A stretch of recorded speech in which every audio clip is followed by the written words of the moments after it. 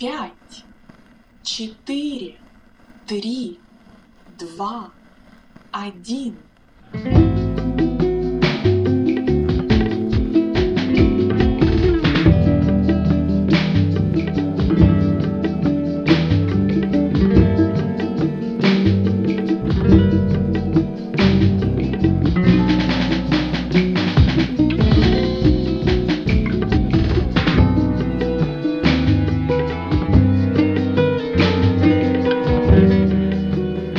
Hello and welcome to the SF in Translation podcast. I'm Rachel Cordasco and I have a very special guest today, Julia Maytov-Hersey, who translated Vita Nostra by Marina and Sergei Dyachenko, and that came out last year from Harper Voyager. It is an amazing, what do we even call it, a psychological horror fantasy? Oh gosh, it's been classified as Bildungsroman. It's been classified as horror, psychological fiction. It's just been all over the place. I think it really depends on how people are reading it. I think of it as a family drama, but I think I'm in the minority probably. No, I think that's, I mean, it defies genre categories. And I think there's just so many layers to it that every person who reads it a little bit differently. I think that's the beauty of this book, that it's just very multi-layered and very complex. Yes. And I told you, a long time ago that I wrote a review of it. Which is already awesome because it's not easy. This is not an easy book to write a review about. I put so much effort into it, and it still hasn't come out yet. So I can't wait. It'll come out. But anyway, so I definitely want to talk about Vita Nostra. But first, I wanted to ask you, as a native Russian speaker, what your experience was learning English and how your ability to move between Russian and English has influenced, everything, basically, how you read, how you write, and how you translate. It influences all those things, and it influences how I think and who I talk to and all this. It's a really strange position to be in. I came to the States when I was 19, so I was on that sort of weird line between childhood and adulthood. So my native language is definitely Russian. And I did have a couple of random lessons in English, but I never really learned it until I came here. So I learned it from watching TV. And to this day, watching TV with subtitles is the way I recommend people to learn any kind of foreign language if they can't just go out and talk to people. Watching TV with subtitles is still the best way. But that's how I learned. So every time a grammatical question comes up, I'm a little hazy. So me too. Well, I don't know. Good. I'm not the only one.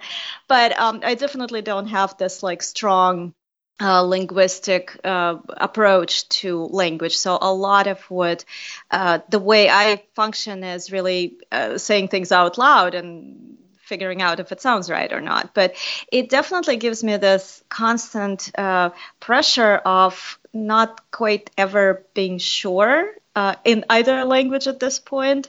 So I'm a terrible example of a bilingual person because I'm constantly doubting myself no matter which language I'm speaking. So it's a lot of pressure actually that I put on myself. But at the same time, I've been here long enough to consider English really my native language at this point. My Russian is very archaic. I can definitely understand everything and I can speak it, but there's a lot of the language changes that happened since I left, a lot. And a lot of idioms have changed, so I don't have the active knowledge of it anymore. No matter how much I read, it's still not there because I don't live there anymore. Yeah, that's fascinating.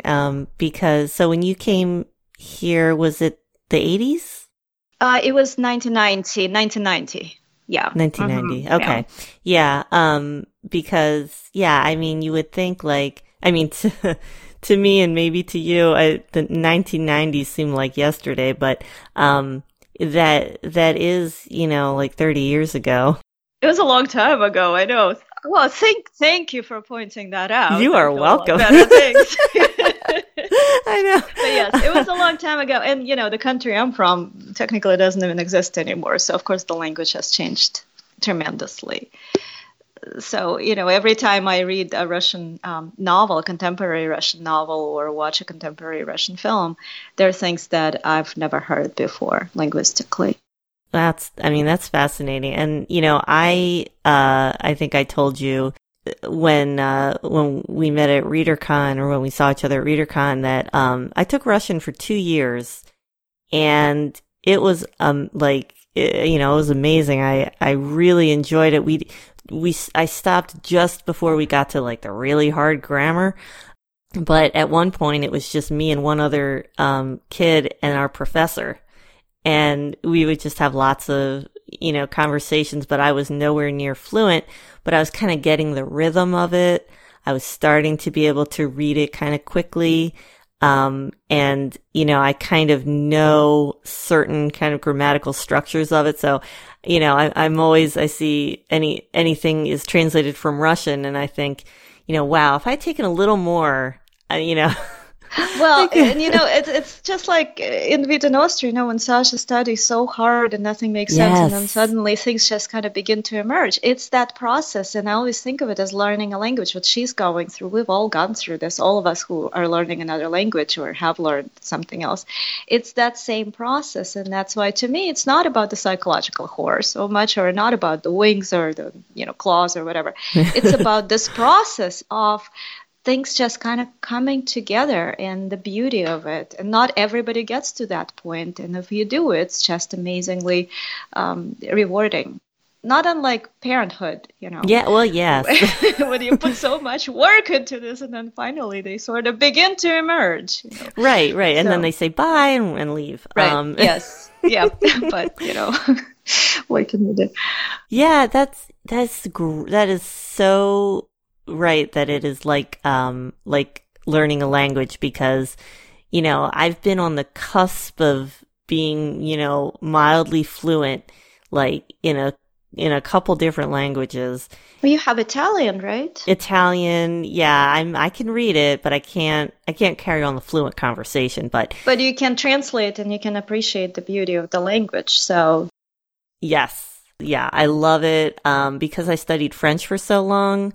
The Italian, I recognize a lot of things. And, Italian, it kind of, if you've read, I feel like if you've read a lot of British, 19th century British novels, or like early 20th century American novels, and kind of the Latinate words, there's so much of Italian that it's just like, the word is from Latin, like, what it is in English. It just might have like a slightly different, more colloquial flavor or nuance. Yeah. Yeah. But I'm reading it going, this is like almost English. It's, or English is like almost Italian. And it definitely has that flavor, like in Vita Nostra, where she's just, reading these paragraphs and they make no sense. And then they do. Suddenly, oh my God, I know. And it's so beautiful. And the weird part is that it has this physical effect on her, because like the librarian finds her, slumped down, and she's completely almost dead from this exhaustion and this whatever euphoric moment that she's experiencing. Meanwhile, I'm translating it, and my heart rate goes up, and I just had to walk away a couple of times. And it does have a physical effect on the translator, and I've been told on the readers as well. Yes, because I had to have like a few days to recover. Yeah, it really hurts to read this book. Yeah. It's painful. I know. It reminded me of the surrealism that you see in some China medieval books, like Embassy Town and Perdido Street Station, where people have wings, or creatures have wings, and they like fly, and it's kind of like, that's weird, but it makes total sense. Right, and it's also not the point. It's just a flavor, right? It's not the point, right? It's just a thing. Yeah, it's just like, yeah, he's got wings, whatever. To me, it's been compared to quite a few things. Of course, the Harry Potter comparison and the magicians, and it's all very true. But I always thought of it as very similar to the Magus, John Fowles' The Magus, where all these weird things are happening and you have no idea what's going on, and it's sort of kind of supernatural, but maybe not. Maybe it's staged, and maybe it's just hallucinations, and you don't ever quite know what's happening. But at the end, it's really about a very simple human emotion. And that's what drives everything, and all the supernatural and the setup and the staging and the play acting. None of it really matters. It's all about love and jealousy and the ability to commit. So all those very simple human emotions. Yeah, and like you said, it's like a coming of age story because she is at that absolutely like most impressionable point in her life. Right. Very fragile, very, easily wounded. Absolutely. Yeah. And when you're like, you're like, oh my God, like I actually have to make a decision about my life that could change the direction of my entire life. Do I go to this place? Do I not?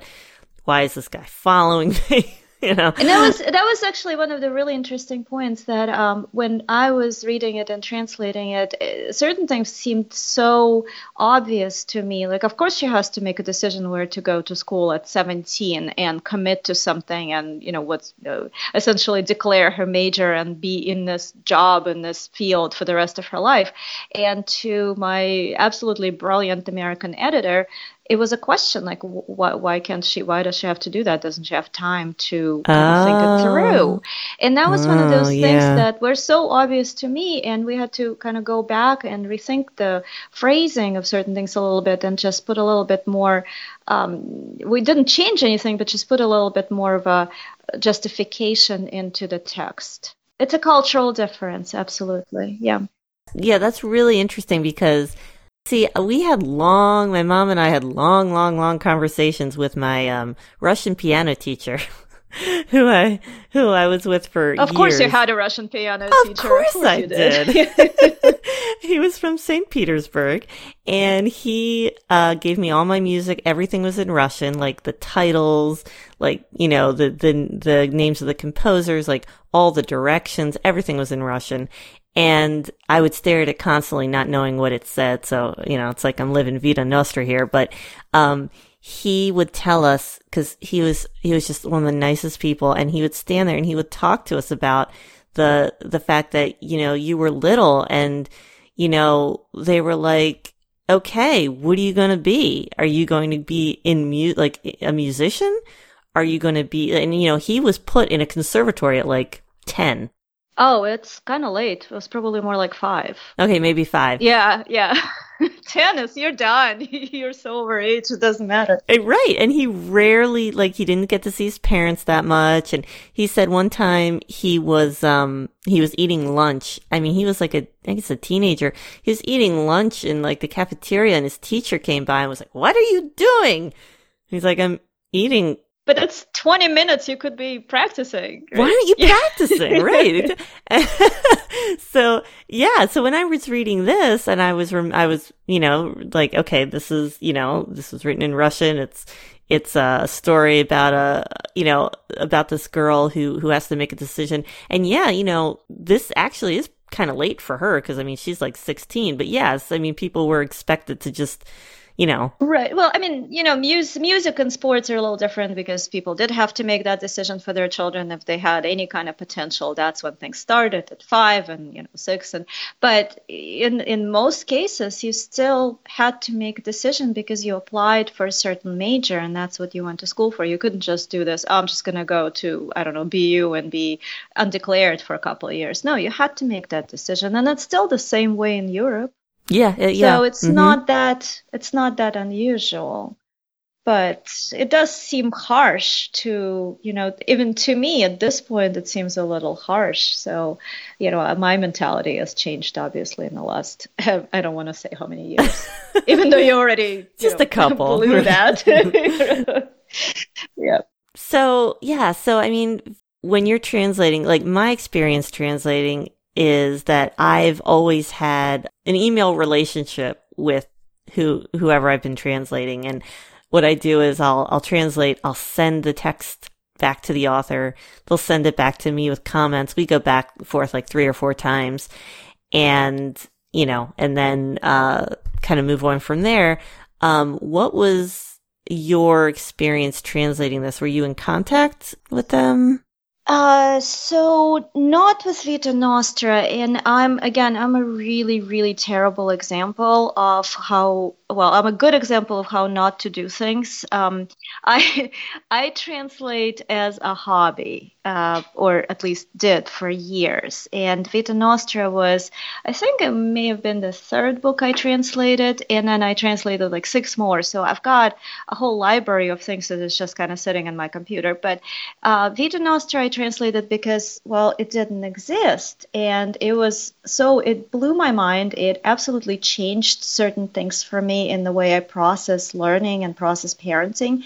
And it had to be translated. I was shocked that it didn't exist. And I was told by so many people that it was too complex, it was too Russian, it was too foreign, it was too weird, too scary. It was all those things that were, wrong, and why it could never, ever be accepted in the States. And I just did it because, I wanted to have it.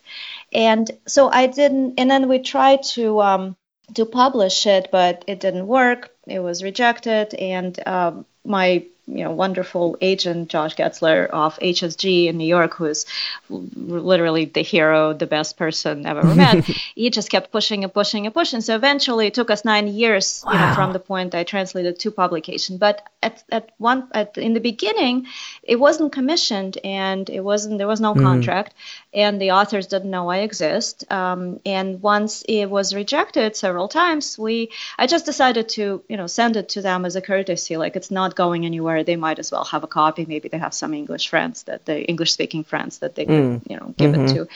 And that's when I made the first contact with them.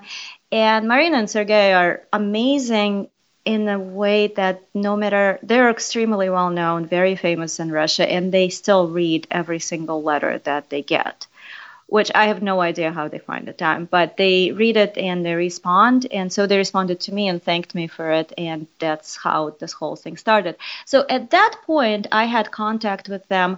And when we finally got it to publication, I went back and, we went back and forth on the certain things that we had to change, because there was a big part that we did have to change. And you know how when she is learning and all these things are beginning to emerge, it's all quote based. And a lot of the quotes were from things that were not in public domain. So we went back and we had to make a decision whether to go for rights or to change it to something like Shakespeare. That was the first idea. And then we decided we were going to change it to quotes from Dichenko's other books. Wow, that's great. And so we went with that and, translated certain passages in the books that haven't been translated yet. But that was a big part. And of course, I needed their permission to do that. Wow.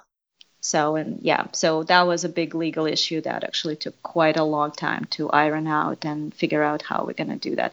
And we found passages from their other books that were sort of conceptually similar. So if a passage was reflecting fear, then we would go with something, different in plot, but similar in the emotion. So emotion of fear, or, horror, laughter, love, or whatever. And that was a huge, huge undertaking, because there's at least 20 passages in that book that we had to rework. I didn't know where they were from. Yeah, I think some of them have footnotes, but most of them are from Dichenko's other books. Wow, that is because that adds a whole other layer to it. A whole other like metatextual. Yes. Oh, it's very meta. It's extremely meta, but it kind of made sense. Yeah. I mean that's a good. I mean, were they like? Was this kind of like, oh, finally, this will be in English, or were they kind of like, oh, that's nice? I mean, they are extremely humble people, and I think they were absolutely overjoyed. Actually, Vita Nostra is the second book to be published in English. There was their novel, The Scar, that is beautifully translated by Eleanor Huntington, and it came out from Tor, I believe, in maybe 2009. Yeah. Something like this. And that's an absolutely gorgeous, gorgeous book. It's a part of It's absolutely, it's a stunning piece. It's not, it's definitely more of a fantasy genre, but it has the same, depth and the same nuances. It's a wonderful piece of work. And I guess also connected to this question is, you had, like you said, you've had to make a lot of decisions and choices, about how to translate things in this book, because this book has lots of different kind of tones to it where, and lots of different things that are happening where we're always inside her mind, but she's, acting like a normal teenager over here. And then, trying to study these things that make no sense over there. And, was there any what kind of decisions did you have to make, while you were translating, kind of moving from one scene to another? Were there kind of things that you had to, did you have to stop after certain scenes, I had to stop for a while and just put it aside for, sometimes for a couple of weeks, after all the scenes that have to do with things beginning to make sense. Mm-hmm. So, and especially things where she's doing the exercises, because the language, and actually I didn't even think of that consciously. My editor, David Pomerico, he made the book shine. The book is what it is because of his editing, and he noticed the difference in tone. And so we went back from the regular kind of average life descriptions, because the way she lives in college is not that dissimilar from how I was in college or how you probably had your college experience, or years later how my kids are in college right now, going through basically the same experiences. So your typical dorm, your roommates, all this parties and the noise and all that is not that dissimilar. And the language it's written in is much kind of simpler and more really ordinary in a good way than the language of the education scenes. So there's a huge difference in tone. So when David pointed it out, I went back, and during the round of editing, I was much more self-aware. And so I put a lot more emphasis on those pages where the tone was different, and tried to make smoother transitions. But that was all under David's tutelage. I would not have thought of that. I wasn't really processing it as I was translating it. Well, I have to say that as I've tried to explain to some people, editors, they can really see it. It's really sometimes just having another pair of eyes. You write a book or you translate, and someone else reads it and they notice something that is hard for you to see because you're so in it. Absolutely. And there's, they're professional editors. It's partly his incredible love for this book and his passion for it is one thing, but then he's just better at wordsmithing, and he's better at picking up things that will sound better on audio, which I didn't even consider. So I will never forgive myself for that. And I even had to email Jessica Ball, who is the actress who did the beautiful narration of Vita Nostra. She's brilliant. But I had to apologize for putting she's scythe into a sentence. I literally put that in and tried saying that, and she managed somehow to enunciate that one. So I couldn't forgive myself for doing that. But I didn't think of that. Yeah, the voice actors. Woo. Yeah, no, she's incredible. Yeah, it's much harder than I thought. I thought, what, you just read into a microphone? What's so hard about it? But yeah, it's incredibly difficult. And now I'm so much more aware, now that I have a little bit of experience, and that I'm much more aware of how the sentence would sound if you actually say it out loud versus just seeing it on the page. Yeah. I know some translators say that when they translate, they will write it out, then they will read it aloud. Yeah, I try to do that. I never do that. I mean, I don't do that, but then again, I'm not a like book length manuscript translating kind of girl. You know, I do the shorter stuff. Well, I don't think it matters. The size in this particular case doesn't matter. I think it's just the quality of your writing. But you're translating it into your native language. I'm constantly doubting myself. I drop articles like you wouldn't believe in writing. That's the thing that I found fascinating learning Russian, that there are no articles, and you don't need them in Russian. You just don't. No, not at all. Well, trust me, Americans don't need them either. For some reason, you insist on using that. There's no point to articles. I know. And I know, I have to say, like, I thought about it, and I thought, why do we even use them? And then when I drop them sometimes, just because I use lots of slang and, like, shortcuts, and I think it actually hurts my internal ear. Exactly. Yes. And that's why I try, I can't read the entire novel to myself, but I will occasionally, if I doubt a sentence, I will definitely read that out loud. And then I pick up on all the dropped articles and all the stuff that I miss. And it's only because I grew up speaking English that I have that, like, that inner, if I moved innate ability. Right, like, cause if I moved to Russia, I would probably constantly be like, wait, what am I supposed to do with the articles?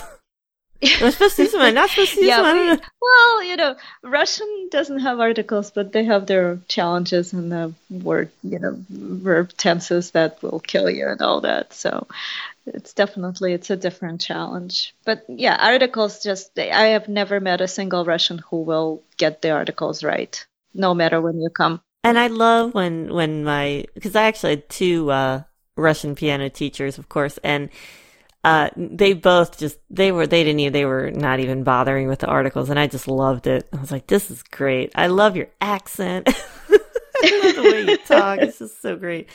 And yeah, it was because of them that I decided to learn Russian.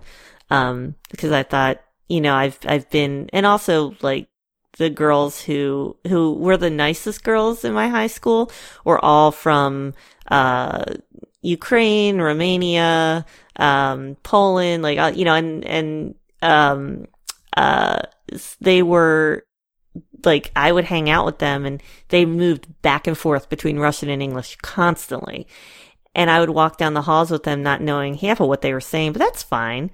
And, and then they'd be like, calling each other by, nicknames and things. And I had no idea what they were talking about. And, I finally would ask, like, who is Ira? Like, I don't understand. And they were like, well, that's short for Irina. Like, right. And I'm like, who's Lenachka? And it's like, me. I'm Lenachka. I was like, no, you're Yelena. She's like, yeah. Actually, that was one of the decisions that I made, and I'm kind of regretting it a little bit because in the book, Sasha has, a gazillion different names. Everybody calls her something different. Her mother says Sashenka, and, and you have the official Alexandra, and then everybody else calls her Sashka.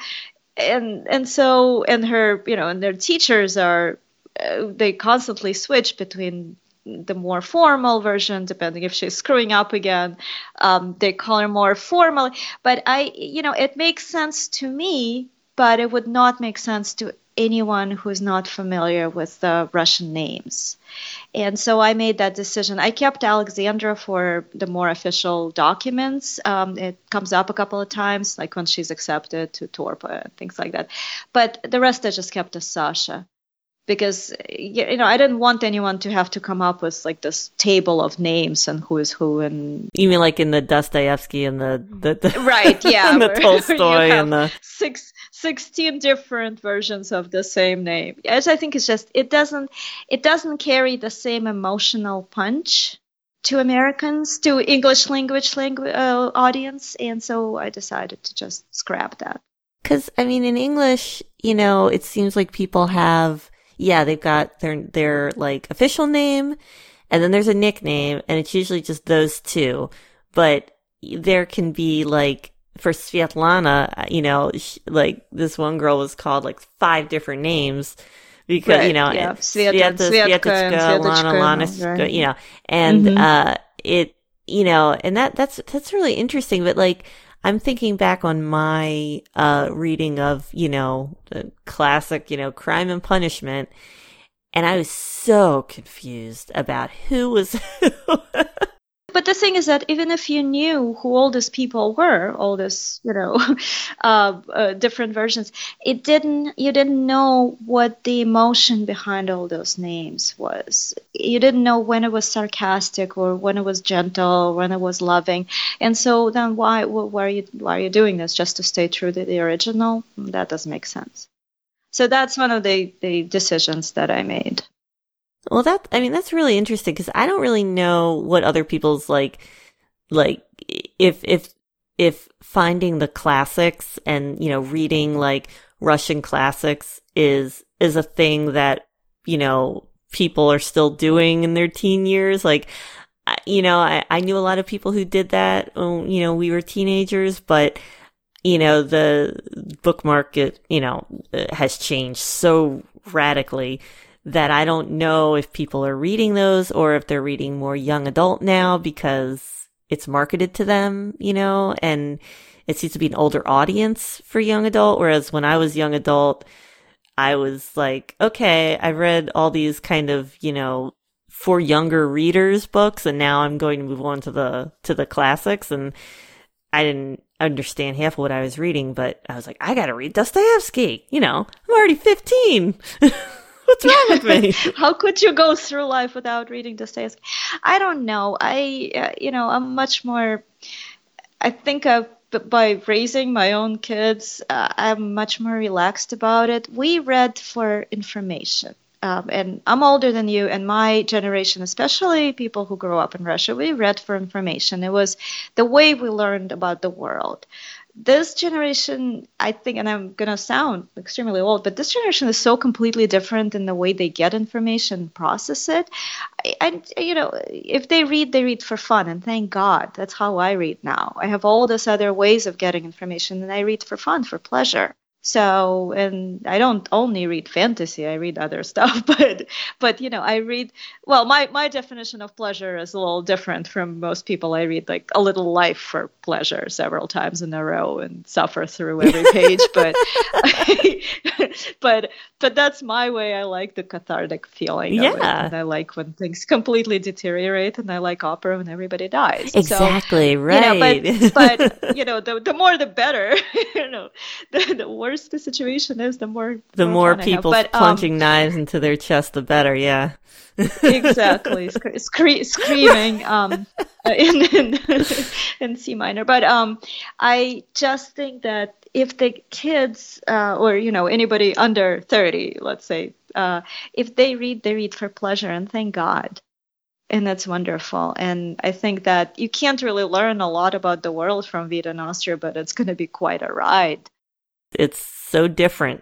It's emotional and it's cerebral. And if they read it for fun, fantastic. That's all we can ask for. Well, it's on it's accessible on my shelves to my 7-year-olds, like almost 7-year-olds. It might be a bit early, a little. They could theoretically. They want to wait like about 3-4 years. Take it down and start reading it. One of them started reading John Galsworthy, and he was like, I don't even, like, what? And then I looked over his shoulder and I was like, this is barely even English to my 6-year-olds. Like, it's like a different English, he's like, I don't even, what is this word?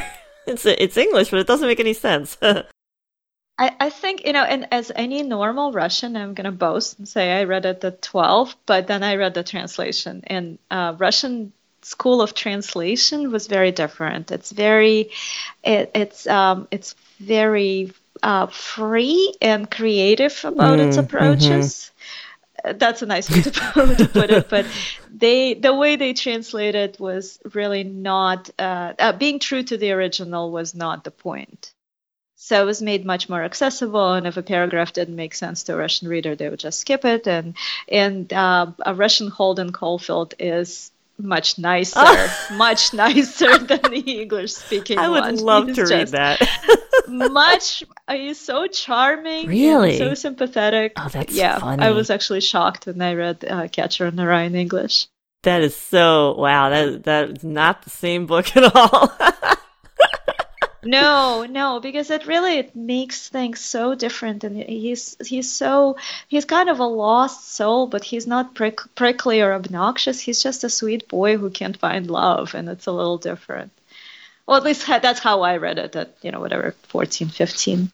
Yeah, that is so fascinating. Cause, thinking about, I always think kind of like large theme, like, well, when you translate something from one language into another, it's like translating one culture into another. But yes, some very culturally specific novels. What happens, And things like, John Steinbeck is so much more well known and more read in Russia. And I think Hemingway is probably the same way. So they're just more accessible, I think, or were made more accessible to Russians. And same Goltziwarski. We all read him. It was sort of, a household book. Oh, that's interesting. Yeah, and we just, strangely enough, the Russians know those authors better than you guys. Yeah. Oh, yeah, Galsworthy. I think I heard his name like here and there, but never really read him until I was in my late 20s.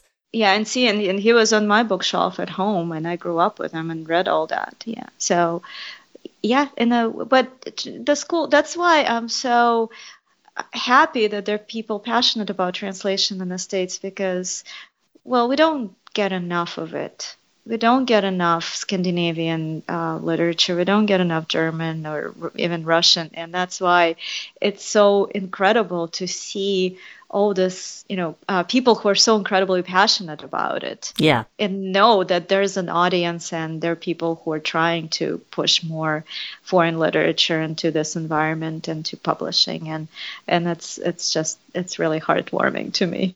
Yeah, it's great. And oh my God, I could talk to you about this for like 5 hours. I know, at least, yeah. But I'm going to ask you one more question, which is, can you tell us about your current and future projects, and specifically Daughter from the Dark? Daughter from the Dark, yes. There are a couple of things that I just finished working on. So Daughter from the Dark is another Dichenko novel. It's not related to Vita Nostra. It's a separate novel. It's a standalone. And it is, in Russian, it's called Alena and Aspirin. So Alena is a name of a girl, and Aspirin is a nickname of the other character. And it is, I think for those who loved Vita Nostra but felt like it was a little too painful for the brain, I think it's going to be really good, because it has all the aspects of Vita Nostra, a little bit of a fantasy setup, but the depths of the characters and the transformation and all that is there, emotional transformation. It's all there, but it's a little lighter on the metaphysics. So it doesn't hurt as much to read it. So it's a beautiful, absolutely stunning novel, but it's not as heavy on the education process as Vita Nostra, so it's a little bit more of a, I don't want to say traditional, but it's definitely lighter reading. And it's also shorter, so it's not as difficult. You don't have to walk away from it. If you do, it's only because you're going to be emotionally drained by the end of it. So that's coming out on February 11th of next year, and I can't wait. It's wonderful. Same genre, same sort of urban. I guess there are elements of horror in it, but again, not really the point. Right. The point is the character development. And another thing that is. It does not have a publication date, and the only thing I can tell you is the more people buy Vita Nostra and Daughter from the Dark, the sooner that publication date will happen. But I did just finish the translation of the novel that is a loose sequel to Vita Nostra. So I got to be very careful about it. It's from the same cycle called Metamorphosis. It's the same cycle, but it's not a continuation of Sasha's story. So I don't want to get anyone's hopes up, because I've been asked many times, is the sequel going to tell me what happened? It's not. It's not.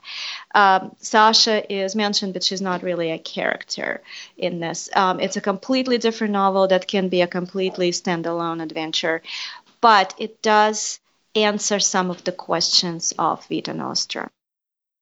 It has something to do with Sasha. That's all I can tell you. Oh, exciting! Yeah, I don't want to. No spoilers. Is it long? Is it long as Vita Nostra? No, it's not. No. It's shorter, and it's a little bit more. I think of it as a little bit closer to young adult. Mm-hmm. A little. But it has a little bit of a Lord of the Flies flavor to it. I like it. I can't really, I know you're supposed to compare it to things, but I can't really, because their books just don't get really easily compared to anything. Yeah, they're very much there. I mean, just reading this one, I'm like, yeah, it's its own thing. It's like in certain other in French books, like Antoine Volodine, he's his own thing. Right. When I've written about French SF in translation, it's like these guys, and then Volodine over there, he's just doing his thing. Well, yeah, I guess Murakami is the closest thing I can think of, but it's probably, I just finished Killing Commendatori, so it's probably why he's in my mind. Yeah. I haven't gotten to that one yet, but I've read a bunch of it. Yeah. He makes your brain work less hard than like Vita Nostra. a little, but I think that both The Daughter from the Dark and The Migrant have all the good parts of Vita Nostra, but they are just a little lighter. Like, there's a part of Vita Nostra that I love, and it's really the middle part that's all about that process of learning. Yeah. And it's not everyone's cup of tea. I loved it, and I think it belongs in there, but I know that, it's probably, it's heavy, it's hard to read.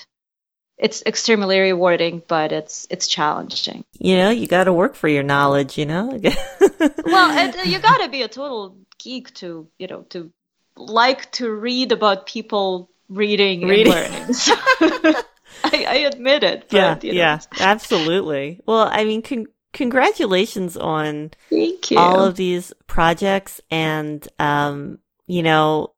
definitely we need to talk again. Absolutely. Thank you for having me. This was incredibly fun. Thank you for coming on, and keep us updated on Twitter and absolutely anywhere else about the projects. And I look forward to reading all of the translations that you're going to give us. Thank you so much. Thank you for having me. Thank you for coming on.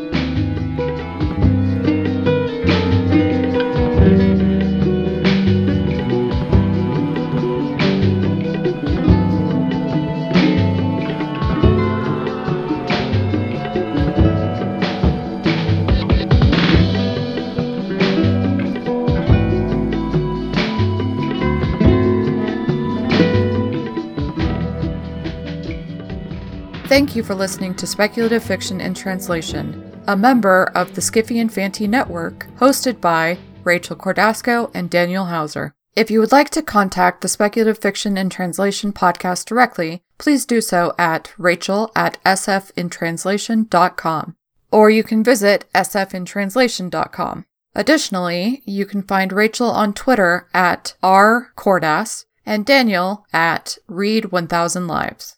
To find out more about the podcasts on the Skiffy and Fanty Network, please visit us at skiffyandfanty.com.